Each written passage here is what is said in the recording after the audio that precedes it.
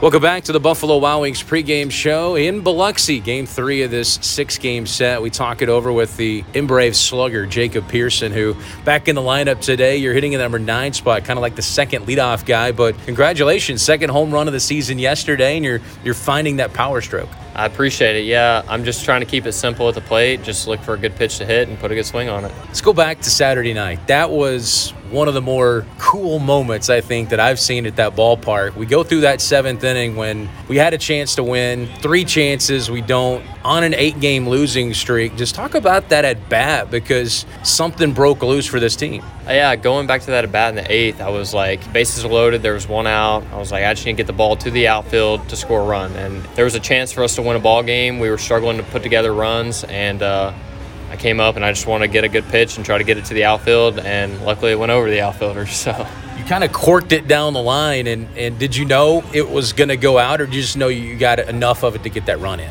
All I knew is I got enough of it to get the run in. I didn't think it was going to make it out. Mississippi's a big park. The ball struggles to fly there, so I wasn't thinking too big. I was just thinking try to get to the outfield, and luckily got it out there. When did you realize it was gone?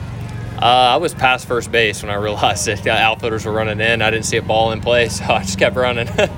Got around the bases, and obviously our first walk-off of the season. When you get to the plate, I mean, it's got to be even more exciting when you're ending an 8-game losing streak, because we were just seemingly in a rut. Yeah, I mean, seeing all the guys fired up, that was the energy we needed as a team to get back on track. I'm glad I was able to provide that, and yeah, I just give all the glory to God.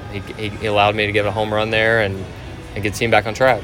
You've had an interesting and winding road. I think most of minor league players, that when they stick around for a good amount of time, there's always a great story behind it. You're drafted out of high school, one of the great talents. I spend a lot of time in Monroe, so I hear all the Jacob Pearson stories, and of course, most of them are all true of your time there. And you get drafted, you end up getting traded for what turned out to be Shohei Ohtani. You end up now with the Atlanta Braves after being picked up in the Rule 5 draft. You also got your first taste of AAA, so tell me how that was. Going up AAA, it's a completely different vibe. You have a lot of guys that have big league time, so you get to hear the stories that they endured, and it makes it all worth it, because you grind your time in the minor leagues, but they'll all tell you one day in the big leagues is worth every minute you spend in the minor leagues. Did it feel different putting the uniform on?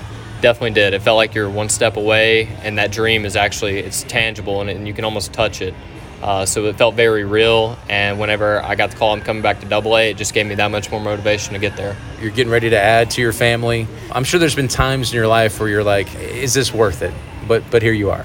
Here we are, yeah. I have a great supportive wife.